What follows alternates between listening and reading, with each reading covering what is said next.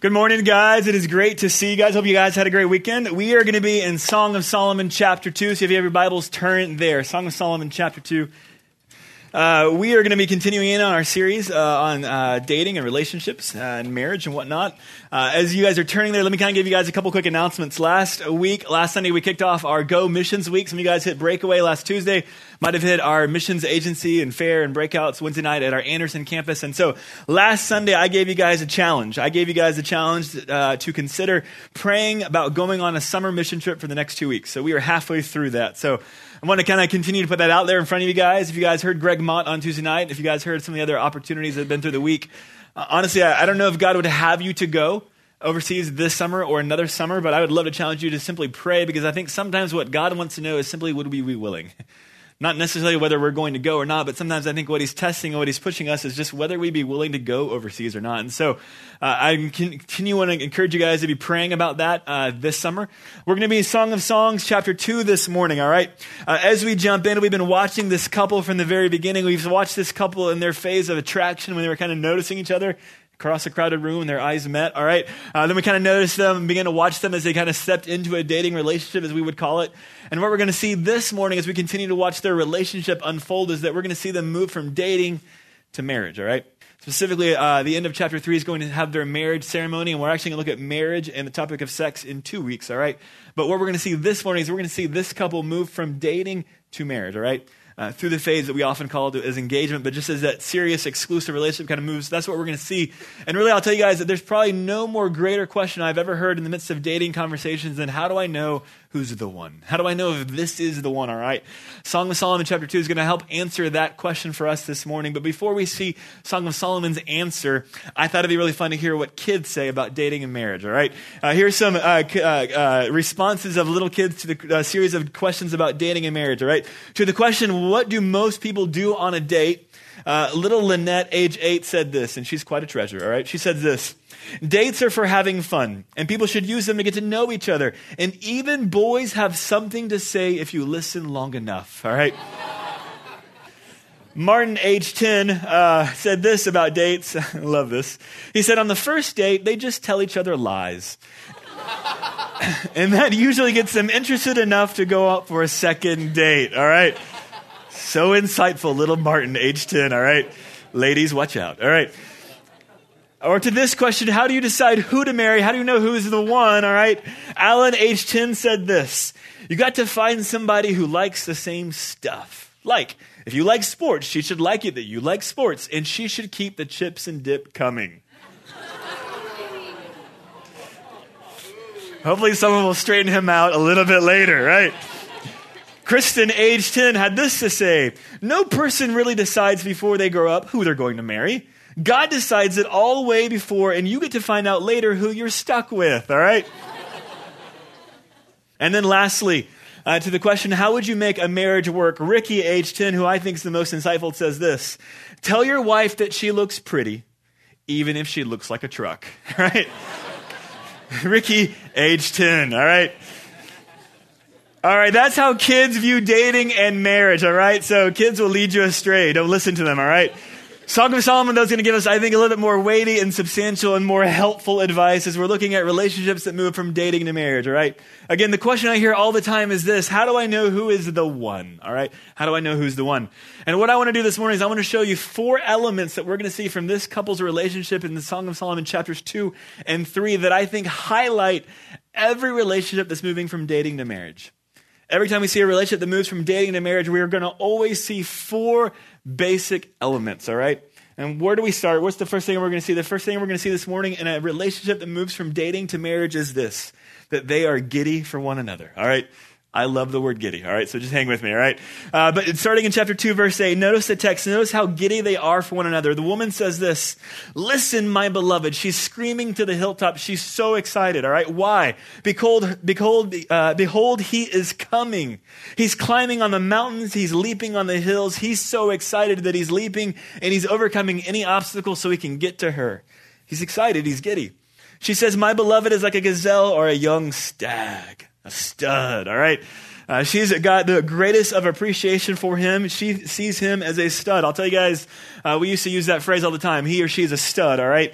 And so we would talk about either a dude that we were just really impressed with or a girl that we thought was spiritually and amazing, kind of the whole package, all right? And so Marcy's mom actually grew up in a farming family, all right? And at one point she heard us talking about guys and girls as studs. And so from her farming background, she just assumed that we were referring to them as sexually active, all right? Because horses that are studs are sexually active horses, all right? That's not what she's saying here, all right? She's not saying that he's sexually active. She's just saying that she is impressed, that there's an element about him that she is just drawn to, all right? In fact, he says, behold, my beloved is like a gazelle or a young stag. Behold, he's standing behind our wall. He's looking through the windows. He's peering through the lattice. He's not sexually active, and he's also not a stalker, all right?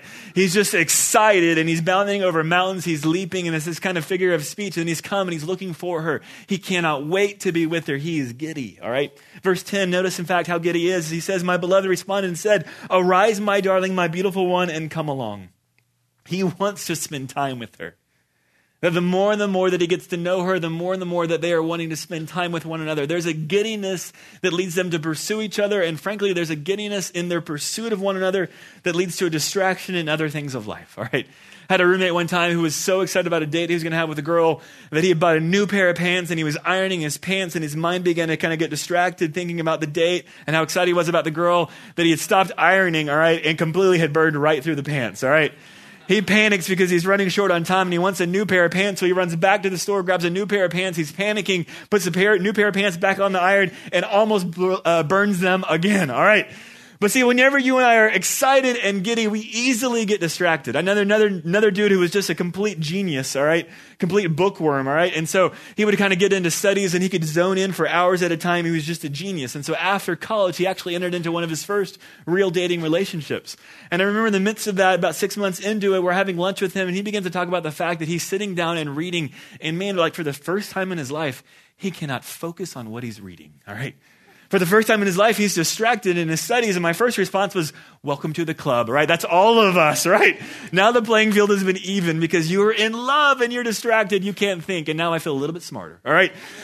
But see, whenever you and I are giddy about someone, we get distracted about everything else. And that's what's happening with this couple. They are giddy about one another. But it's not just about whatever. They're giddy about for a certain substantial reason because they're giddy about the fact that the relationship is growing. There's growth. It's not just that they're giddy. It's not just that there's an excitement that can be infatuation, but they're giddy because underneath that excitement is the fact that this relationship is beginning to blossom and it's growing. In fact, that's very much the figure of image that's used in verses 10 to 12, verse 13. Notice the way that they speak about their relationship. Verse 11, for behold, the winter is past and the rain is over and gone. The flowers have already appeared in the land. The time has arrived for pruning the vines, and the voice of the turtle dove, and I don't know what a turtle dove is, has been heard in our land. And the fig tree has ripened its figs, and the vines in blossom have given forth their fragrance. Arise, my darling, my beautiful one, and come along. What time of year is it? Spring, right? Flowers are blooming. Winter has gone, all right? It is spring in not just a literal sense, but also a figurative sense. There's growth in the relationship. And really, whenever you see growth in the relationship, there's a few things that are happening, a few things that you always see when growth is occurring. The first is time. Winter has passed. We're far enough into spring that things are beginning to grow. And they're not just talking literally about what time it is of year it is, but they're also talking about the nature of the relationship, that there's growth that's being seen. And for growth to be seen, it always requires time. Every single one of us loves the idea in movies and romance novels and Disney pictures, except for Frozen, right, of love at first sight, right? One day, and you instantly know this is the one, all right? For some, that does happen, all right? They just have some unique sense, all right? But for the great majority of us, that's not really the story as it normally gets written, right? This couple notices each other. This couple is getting to know one another, and time is passing, all right? In fact, I think this text shows us as this couple has started in the fall and as they're growing in the spring, this couple really evidences, I think, really a rule I had all through college about dating, and was this. I never was willing to start a new dating relationship anytime after Thanksgiving. Why? I didn't want to deal with Christmas gifts on a new relationship, and I didn't want to deal with Valentine's on a new relationship, all right? So, gentlemen, start now. Once it hits Thanksgiving, wait till February 15th, all right? It's a biblical idea, all right? They've started way back in the fall, all right? I'm just kidding, all right? Ladies are like, what in the world? Okay. But what you do see is you see an elapsing of time for this couple, all right? They've known each other. They're getting to know each other, but time is transpiring, and months and months and months of time. Right? See, because the second thing that happens in a relationship that's growing is not just the passing of time, but also there is transparency, all right? I'm kind of in an alliteration mode, all right? I'm going to give you 4 G's, I'm going to give you 3 T's, all right? This is what you're going to get this morning, all right? There's 3 T's I'm going to give you really of what you see in growth. The first is time, and the second is transparency. Where do I get this? Notice verse 14. Notice what's happening in their interaction. Verse 14, he says, "Oh, my dove, in the clefts of the rock, in the secret place of the steep pathway, let me see your form and let me hear your voice, for your voice is sweet and your form is lovely." What's happening here? He's likening her to a dove that is up in a little hidden part of a crack in a mountain face that's way far away, and he's calling out to her gently to come out. That he wants to see her. He wants her to come out. All right? Notice he doesn't necessarily scale the mountain face and manhandle her and call her and pull her out, right? He's gently from a distance calling her to come out, to see her form, to see her voice. And what's happening here is you're getting a sense and a picture of transparency. They're getting to know one another, and their guards are dropping, and they're being honest, and they're being open with each other. For you guys, a few weeks ago, I said that you start in dating relationships not with your eyes, but with your ears, and you learn to listen and learn to listen well. You learn and you start with your ears, but you finish with the ability to ask good questions, all right? What ends up happening for this relationship, for this couple, is they're getting to know one another. They're, in a sense, being called out to see and to know one another, all right? And how is that happening? Because there's a sense of security and safety, and they're beginning to pull themselves and show themselves as to who they are. This guy is gently calling her out. He's gently learning how to draw her out, to see her as she is. And the same is true likewise. They're beginning to open up. They're beginning to share. And so, gentlemen, let me say this to you guys. This is not like a game of poker, all right? The goal is not to hold your cards as close to your vest for as long as you can, all right? And for you guys who don't like to talk or open up or share, all right, that's going to be deadly in a relationship. You are not a robot, all right? You have more than just one feeling. You can't just get your feeling hurt, all right? We can get our feelings hurt, all right? We have more than one feeling, all right? And so here's the deal. So you guys have got to learn how to begin to open up and share, right? She wants to know you. And yet some of us treat ladies just like we treated our mom at high school when she would ask us how the day was, and what would we say? At least for me, I'd say, fine. But it's really revealed nothing, right? Because I didn't want her to know anything, all right? And yet some of us, we carry that kind of into a dating relationship where we've not yet learned how to really open up. And so when a lady asks, how was your day? She's not asking for a rundown, chronologically speaking, of what you did, right? She's wanting to know about you, about what you felt as you walked through a day and what happened in your day. She doesn't really care about the details. She wants to know you from the details. So gentlemen, you've got to learn how to begin to open up and share. For some of us, as we step into dating relationships, we begin to find that there are things in our lives that prevent us from really feeling comfortable and able to be transparent. For some of you, it's family background stuff. For some of you, things have happened to you in the midst of dating relationships in the past, or maybe something happened even in your home life that really creates a barrier or a lid on your ability to open up and actually express and share yourself. And you get into a dating relationship and you begin to realize there's a lid that you keep pushing up against because for whatever reason, you just can't open up. And I'll tell you, it may not necessarily be the fault of the person that you're dating. And maybe that there are some things that have gone in your life that you've yet to learn how to process and you've yet to learn how to deal with. And so for some of us, really a counselor is a wonderful opportunity to begin to surface and pull out some things that we dealt with even as a child that have impacts on us that we don't even realize. Not just impact on us in our dating lives, but even in our friendships. If you find over and over again you have a real difficulty going deep, there may be reasons why that's the case. And no dating relationship, and maybe even no friendship is necessarily going to fix that or address that, because there might be some things going on at the deepest of levels that you need to face and deal with. And until you do, you may have a really hard time entering into a dating relationship that's going to be healthy as it goes to a deep place. If you find yourself in that place where there's just a lid on your ability to open up and share, then you got to look at that and you got to deal with that. Counselors are a wonderful place. It doesn't mean that you have issues. It just means that you need to step into an environment where someone from the outside can help you process and pull some of those things out so that you can find a place of freedom and healing so that you can open up again and step into a depth in relationships that maybe you've yet to find. It's not just that we need to learn to share, but the other thing I want you guys to see too is that as you guys move into dating relationships, not too early and not too late, but there does come a time as you guys are moving in security and depth that you have to air some dirty laundry, right? I can realize this is not in the attraction phase. This is not in the as the dating relationship just started phase. But every single one of us has some things in our past that really are not what we would have hoped for. That create some shame, that create a willingness for us to want to hide. And for every single one of us, there comes a time in the midst of a dating relationship where you need to air that, all right? Not on date one, and not necessarily even after engagement, right?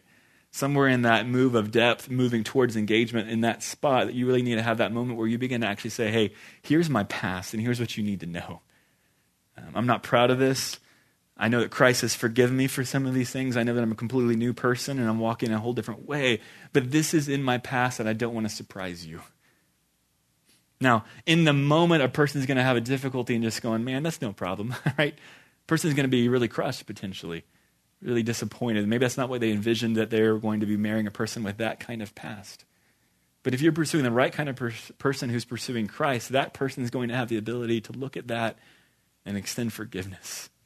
Maybe forgiveness in a way that you've never even seen or experienced and that you haven't even extended yourself. In time, if that person can't do that, then you need to move on. Looking for a person who can do that and who will love you just as you are, with a past that you have. And you know what? They're out there. All right? See, this couple is going to have that place where they're beginning to move toward transparency. And when you begin to move toward transparency, right around the back end of that comes trouble, all right? And I don't mean trouble in a bad way. I just need another T, all right? All right. All right. And here's the trouble that breaks out for this couple, all right? And I'm going to tell you, this trouble actually isn't trouble at all. It's actually really good, all right? But it's difficult. Notice what happens immediately after this in verse 14. He's drawn her out. He's calling her out. They're beginning to, in a sense, open up and share themselves. And then notice verse 15. Notice what happens. She says, catch the foxes for us, the little foxes that are ruining the vineyards while our vineyards are in full blossom. She's saying, hey, look, our relationship is growing. It is taking off. And all of a sudden, as we begin to open up to one another, all of a sudden, trouble, conflict is breaking out. See, when you begin to be really real and raw and honest with one another, you can expect conflict to be coming soon. I told this story a few years ago, but when Marcy and I were engaged, we were at one point taking off from College Station driving to Midland, which is a 7-hour road trip, all right? We were excited about it, looking forward to it, and about 30 minutes into the road trip, Marcy turns to me and she says, I'm so glad that we've never told anyone else that we love them. Well, we had very much talked about our past relationships, but I had told a girl in high school that I loved her, all right? I didn't know what I was doing. I didn't know what love was, all right? And things were pure, but I had said verbally, literally, I do love you, all right? I didn't know what love was. For me, it really wasn't that significant, all right? And so there I am 30 minutes into a 7-hour road trip, all right? And that bomb got fused, right? And so I have two options. I can either lie and cover over it, all right, so that we have a peaceful 6.5 hours left of a road trip, all right? Or I can be honest, right? And then for the next 6.5 hours, oh, dear God, help us all, right? And so I was honest with her, and then foxes broke out, known as silence and tears, in the car, right? All of a sudden, we have to kind of walk through this difficulty that we didn't see. But as you begin to be honest and raw with one another, it's not just things in the past that come out, but it's also, hey, you have a preference about things that maybe that person doesn't have a preference about, right? All of a sudden, your preferences begin to rub each other. You don't just say, oh, that's fine, whatever you like, right? Now you're moving forward in this relationship. You're like, no, I don't like it when you do that, right? That drives me insane, all right? All of a sudden, you begin to communicate with some real openness and honesty, and all of a sudden, now we got some foxes out and about, all right? You got to take care of those foxes, all right? They're not precious little cute things. They will ruin the relationship, but here's the deal. Here's what I want you guys to see. The presence of the conflict, the presence of the foxes is not nearly as troubling as the absence of the foxes, right? For a relationship that's moving toward engagement, if we don't have any conflict whatsoever, in a sense, if we don't have any foxes running out loose, then we're really honestly not being that real with one another yet. The absence of conflict as you move deeply into a relationship is more troubling than the presence of conflict. And we're going to talk about this exclusively in about 3 weeks when we get into this married couple's conflict that breaks out in a few chapters later, and it's pretty hot, all right? They're going to get after it, and they're going to show you how to fight well. But we're going to see that in a few weeks, and so we'll come back and talk more about how do we do that. But here's what happens with conflict, especially in dating. Conflict breaks out, a fox is loose, a fox that can ruin the vineyard, that can ruin this relationship, and you have two choices. Either you resolve the conflict and stay with one another, or you don't resolve the conflict and you move away from one another. What's going to happen to this couple is they're going to have the foxes that are out, they're going to deal with the conflict, and they're going to stick with each other. And when you stick with one another, all of a sudden a kind of security begins to come about in the relationship as you see one another as they really are, good and bad, and as the person doesn't go away, but they stay. It creates a kind of security and a kind of fidelity that all of a sudden this relationship really begins to take off. I want you guys to notice what happens next, because you're going to get not just a giddiness and a growth, but you're also going to get a guarantee. Notice what happens next as they deal with conflict and as they stay and as they stick through it. Verse 16, then she says, my beloved is mine and I am his. This is a statement of commitment and a statement almost of a guarantee, all right? Such as we're going to see their marriage that's going to kick up in chapter 3, verse 6. This is a statement of fidelity and commitment to one another. That in the midst of the foxes, in the midst of the conflict, this couple doesn't move away from one another. They deal with it. They move towards one another. And in that place is security and fidelity. And when you have that guarantee, they have it not just to one another, but notice who they have it next with as well. Chapter 3, verse 4, when I found him whom my soul loves, I held on to him and would not let him go until I brought him to my mother's house. Gentlemen, learn this lesson now. As you're dating a woman, you need to win the approval of two women, all right? Her and her mother, all right? Learn it now, all right? As you walk in dating and as you walk toward engagement, you have to win both of their approvals, all right?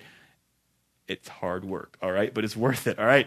But that's what's going to happen. There's going to be a statement of guarantee, not just to her, but even to her mom as you move in this relationship. And notice what happens as this commitment emerges, as this fidelity emerges. Notice what happens. Notice how, and it's going to get hot here in verse 17, all right?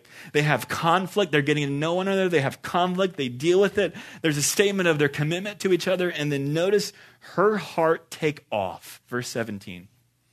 She says, until the cool of the day when the shadows flee away, turn, my beloved, and be like a gazelle or a young stag on the mountains of Bether.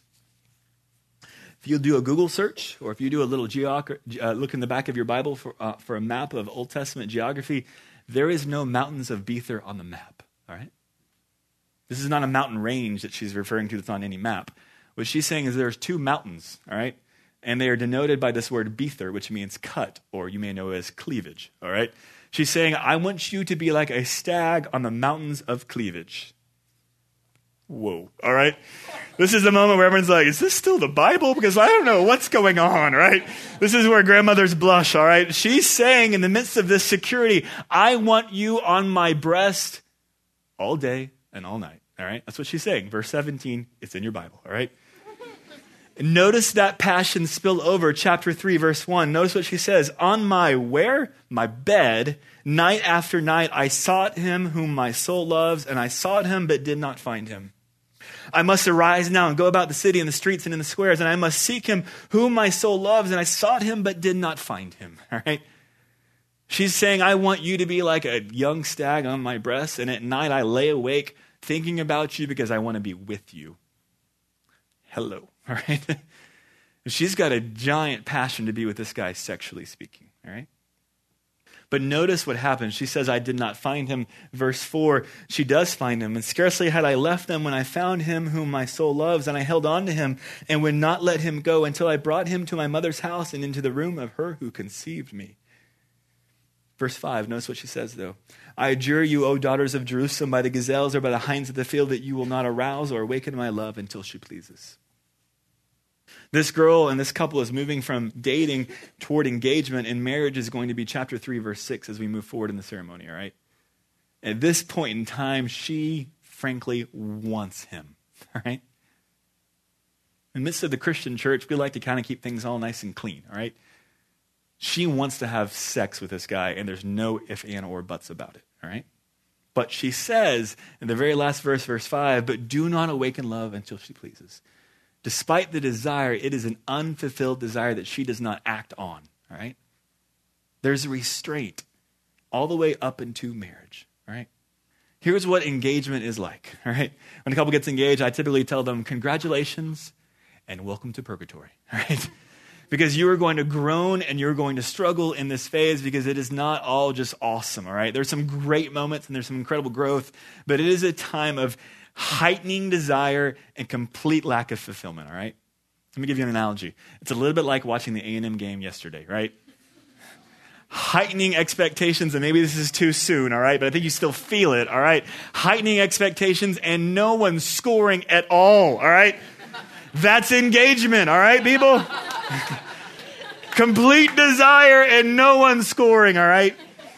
It is very frustrating, is it not, all right? But here's what engagement is. It's that experience that you had for 4 hours yesterday for however long you want engagement to be, all right?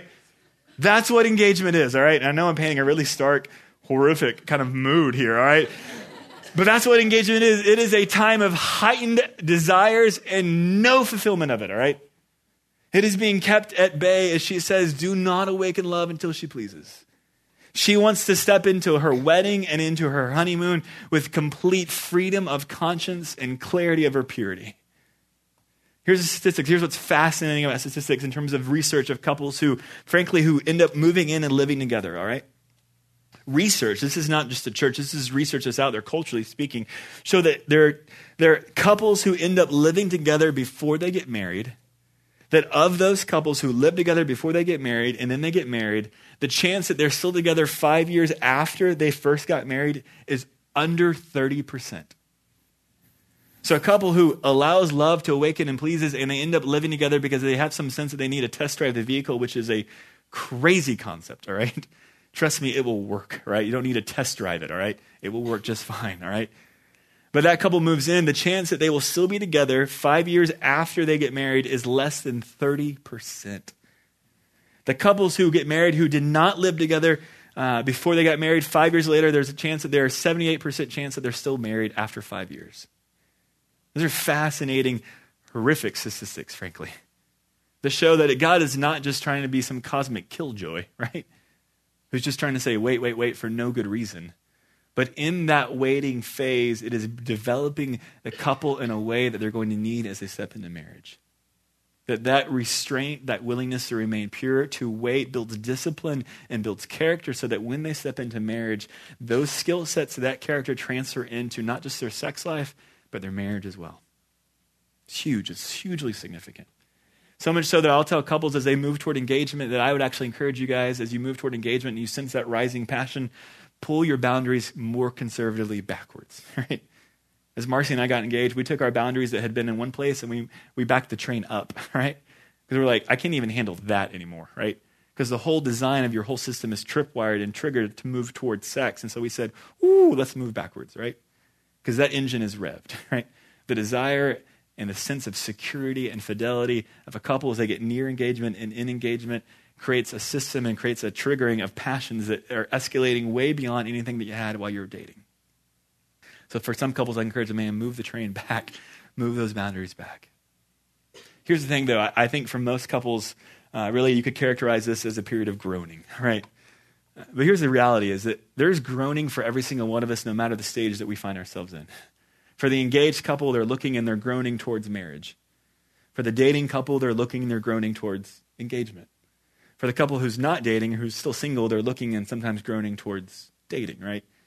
In every phase of life, whether you are now in school, you're looking toward a day that you will have a paycheck and have a job, right? And really be able to kind of be running. And then you'll get to that phase, and then you're like, I really just can't wait to have a house, right? And then you're running after the next thing, after the next thing, after the next thing. And so in whatever stage of this dating thing that you find yourself in, every single one of us, I think, experiences some level of groaning, some level of unfulfilled desire. And what do we do in the midst of that? We realize that the one that we've been created for, who can fulfill our ultimate desires, is Jesus Christ. And it's not in a relationship, it's not in a job, it's not in a house. That we've been created by him to find our utmost joy in him. And so in the midst of the groaning, redirect it towards him. And let him provide for you in his timing so that you can be patient and you can wait for his best. Let me pray for us. Lord, I thank you for your word. I thank you that even as we look at this dating topic that for many of us we're so interested in, that we think about so much in college, I thank you that you've left us with record.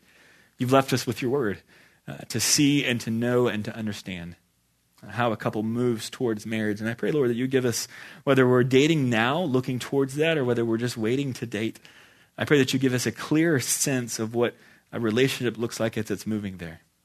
There's excitement, giddiness, that there's growth, that there's a guarantee, a sense of security and fidelity, and that there's even groaning. Lord, help us to not be naive. Help us to surround ourselves with those that can see what's going on in our relationship, that can be wonderful counsel and wonderful affirmation. And Father, I pray in whatever stage we find ourselves in, Lord, I pray that you allow your provision to be that which we're grateful for. That we would find a contentment and a peace in your hand and in your presence, no matter where we find ourselves in now.